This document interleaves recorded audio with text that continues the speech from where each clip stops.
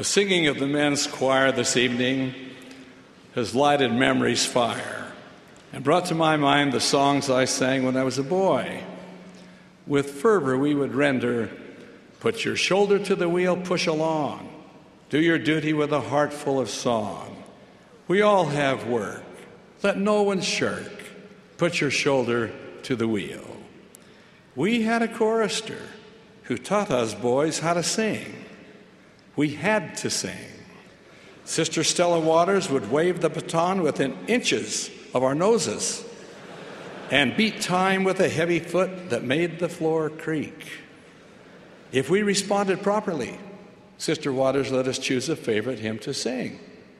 Inevitably, the selection was, "Master, the tempest is raging. The billows are tossing high. The sky is o'ershadowed with blackness. No shelter or help is nigh. Carest thou not that we perish? How canst thou lie asleep, when each moment so madly is threatening a grave in the angry deep?" And then the assuring chorus, "The winds and the waves shall obey thy will. Peace be still, peace be still. Whether the wrath of the storm-tossed sea, or demons, or men, or whatever it be, no waters can swallow the ship where lies the Master of ocean and earth and skies. They all shall sweetly obey thy will. Peace be still, peace be still. They all shall sweetly obey thy will. Peace, peace, be still." As a boy, I could fathom somewhat the danger of a storm-tossed sea. However, I had but little understanding of other demons, which can stalk our lives, destroy our dreams, smother our joys, and detour our journey toward the celestial kingdom of God. A list of destructive demons is lengthy, and each man, young or old, knows the ones with which he must contend. I'll name but a few. The demon of greed, the demon of dishonesty, the demon of debt, the demon of doubt, the demon of drugs, and those twin demons of immodesty and immorality. Each of these demons can wreak havoc with our lives. A combination of them can spell utter destruction. Concerning greed, the counsel from Ecclesiastes speaks caution. "He that loveth silver shall not be satisfied with silver, nor he that loveth abundance with increase." Jesus counseled, "Take heed and beware of covetousness, for a man's life consisteth not in the abundance of the things which he possesseth." We must learn to separate need from greed. When we speak of the demon of dishonesty, we can find it in a variety of locations. One such place is in school. Let us avoid cheating, falsifying, take advantage of others, or anything like unto it. Let integrity be our standard. In decision-making, ask not, "What will others think?" but rather, "What will I think of myself?" Enticements to embrace the demon of debt are thrust upon us many times each day. I quote the counsel from President Gordon B. Hinckley, who said, "I'm troubled by the huge consumer installment debt which hangs over the people of the nation, including our own people. We are beguiled by seductive advertising. Television carries the enticing invitation to borrow up to 125% of the value of one's home.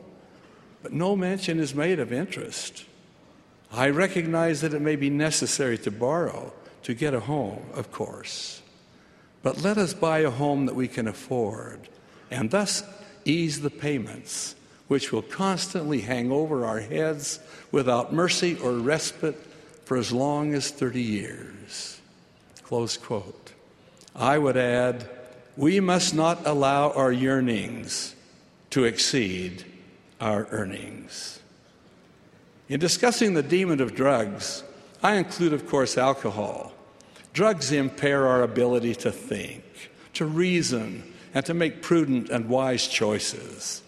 Often they result in violence, child and wife abuse, and they can provoke conduct which brings pain and suffering to those who are innocent.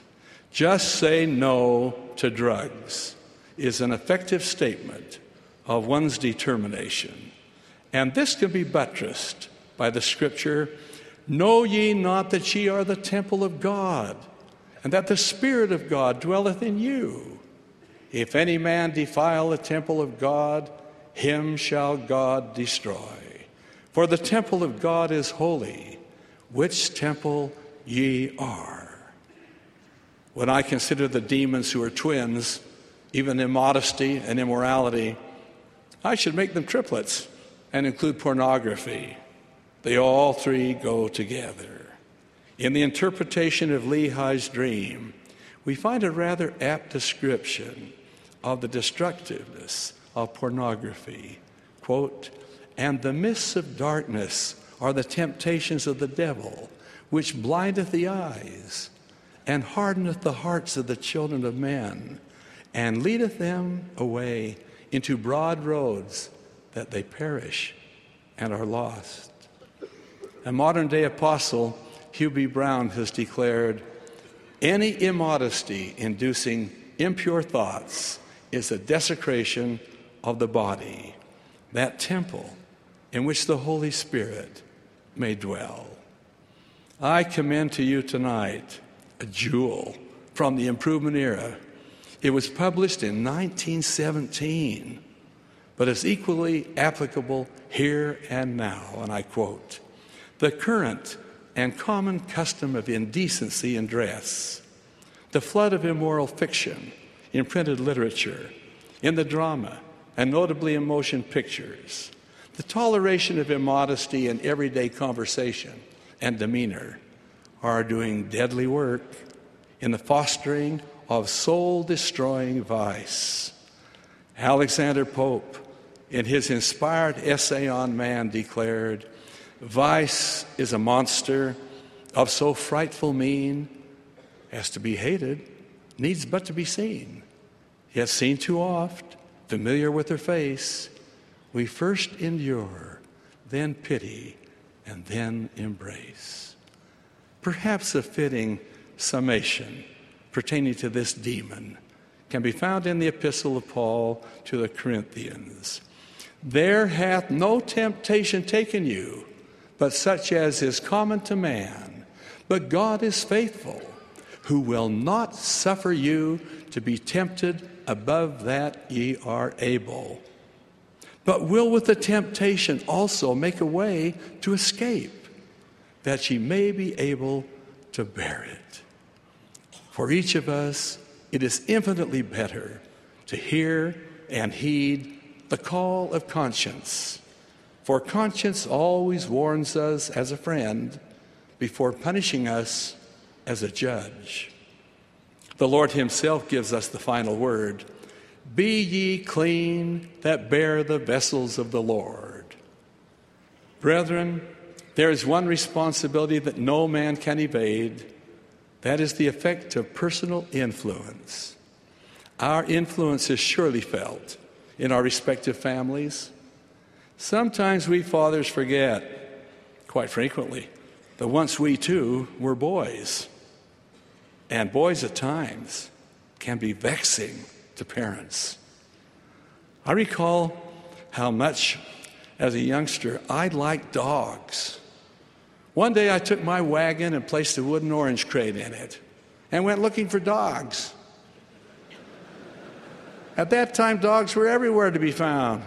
At school, walking along the sidewalks, or exploring vacant lots, of which there were many. As I would find a dog and capture it, I placed it in the crate, took it home, locked it in the coal shed, turned the latch on the door. That day, I think I brought home 6 dogs of varying sizes and made them my prisoners after this fashion. I had no idea what I'd do with all those dogs, so I didn't reveal any of this deed to anyone. Dad came home from work and as was his custom, took the coal bucket and went to the coal shed to fill it. Can you imagine his shock and utter consternation as he opened the door and immediately faced 6 dogs, all attempting to escape at once? Some of them were big dogs. As I recall, Dad flushed a little bit, and then he calmed down and quietly told me, "Tommy, coal sheds are for coal. Other people's dogs rightfully belong to them." By observing him, I learned a lesson in patience and calmness. It's a good thing I did, for a similar event occurred in my life with our youngest son, Clark. Clark has always liked animals, birds, reptiles, anything that is alive. Sometimes that resulted in a little chaos in our home. One day in his boyhood, he came home from Provo Canyon with a water snake, which he named Herman. Right off the bat, Herman got lost. Sister Monson found him in the silverware drawer. I shan't illustrate other places she found Herman. Water snakes have a way of being where you least expect them. Well, Clark moved Herman to the bathtub, put a plug in the drain, put a little water in, washcloth at the end, and had a sign taped to the back of the tub, which read, "Don't use this tub. It belongs to Herman." So we had to use the other bathroom, while Herman occupied that sequestered place. But then one day, to our amazement, Herman disappeared. His name should have been Houdini. He was gone. So the next day, Sister Monson cleaned up the tub, prepared it for normal use. Several days went by. One evening, I decided it was time to take a leisurely bath. So I filled the tub with a lot of warm water, and then I peacefully lay down in the tub for a few moments of relaxation. I was lying there just pondering when the soapy water reached the level of the overflow drain and began to flow through it. Can you imagine my surprise with my eyes focused on that drain? Herman came swimming out right for my face. I yelled out to my wife, "Frances, here comes Herman." Well, Herman was captured again, put in a foolproof box, and we made a little excursion to Vivian Park and Provo Canyon, and there released Herman into the beautiful waters of the South Fork Creek. Herman was never again to be seen by us. There appears in the Doctrine and Covenants, section 107, verse 99, a brief but direct admonition to each priesthood bearer. "Wherefore now, let every man learn his duty, and to act in the office in which he is appointed in all diligence." I've always taken this charge seriously and have attempted to live up to its direction. In the recesses of my mind, I hear over and over again the guiding direction which President John Taylor gave to the brethren of the priesthood. If you do not magnify your callings, God will hold you responsible for those you might have saved had you done your duty. In the performance of our responsibilities, I've learned that when we heed a silent prompting and act upon it without delay, our Heavenly Father will guide our footsteps and bless our lives and the lives of others. I know of no experience more sweet or feeling more precious than to heed a prompting, only to discover that the Lord has answered another person's prayer through you. Perhaps just one example will suffice. One day, just over a year ago, after taking care of matters at the office, I felt a strong impression to visit an aged widow who was a patient at St. Joseph Villa here in Salt Lake City. I drove there directly. When I went to her room, I found it empty. So much for my impression. I asked an attendant concerning her whereabouts and was directed to a lounge area. There I found this sweet widow, visiting with her sister and another friend. We had a pleasant conversation together. As we were talking, a man came to the door of the room to obtain a can of soda water from the vending machine. He glanced at me and said, "Why, you're Tom Monson." "Yes," I replied, "and you look like a Hemingway." He acknowledged that he was Stephen Hemingway, the son of Alfred Eugene Hemingway, who had served as my counselor when I was a bishop many years ago, and whom I called Gene. Stephen told me that his father was there in the same facility and was near death. He'd been calling my name, and the family had wanted to contact me, but had been unable to find a telephone number for me. I excused myself immediately and went with Stephen up to the room of my former counselor, where the others of his children were also gathered, his wife having passed away some years ago. The family members regarded my meeting Stephen in the lounge area as a response by our Heavenly Father to their great desire that I would see their father before he died and answer his call. I too felt that this was the case, for if Stephen had not entered the room in which I was visiting at precisely the time he did, I would not have even known that Gene was even in that facility. We gave a blessing to him. A spirit of peace prevailed. We had a lovely visit, after which I left. The following morning, a phone call revealed that Gene Hemingway had passed away just 20 minutes after he'd received the blessing from his son and me. I expressed a silent prayer of thanks to Heavenly Father for his guiding influence, which prompted my visit to St. Joseph Villa and led me to my dear friend, Alfred Eugene Hemingway. I'd like to think that Gene Hemingway's thoughts that evening, as we basked in the Spirit's glow, participated in humble prayer, and pronounced a priesthood blessing, echoed the words mentioned in the hymn, "Master, the tempest is raging," which I cited at the beginning of my message. "Linger, O blessed Redeemer, leave me alone no more, and with joy I shall make the blessed harbor and rest on the blissful shore."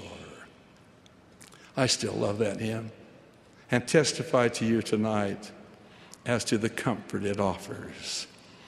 Whether the wrath of the storm-tossed sea or demons or men or whatever it be, no waters can swallow the ship where lies the Master of ocean and earth and skies. They all shall sweetly obey thy will. Peace, be still. His words in Holy Writ are sufficient. Be still and know that I am God. I testify to this truth in the name of Jesus Christ. Amen.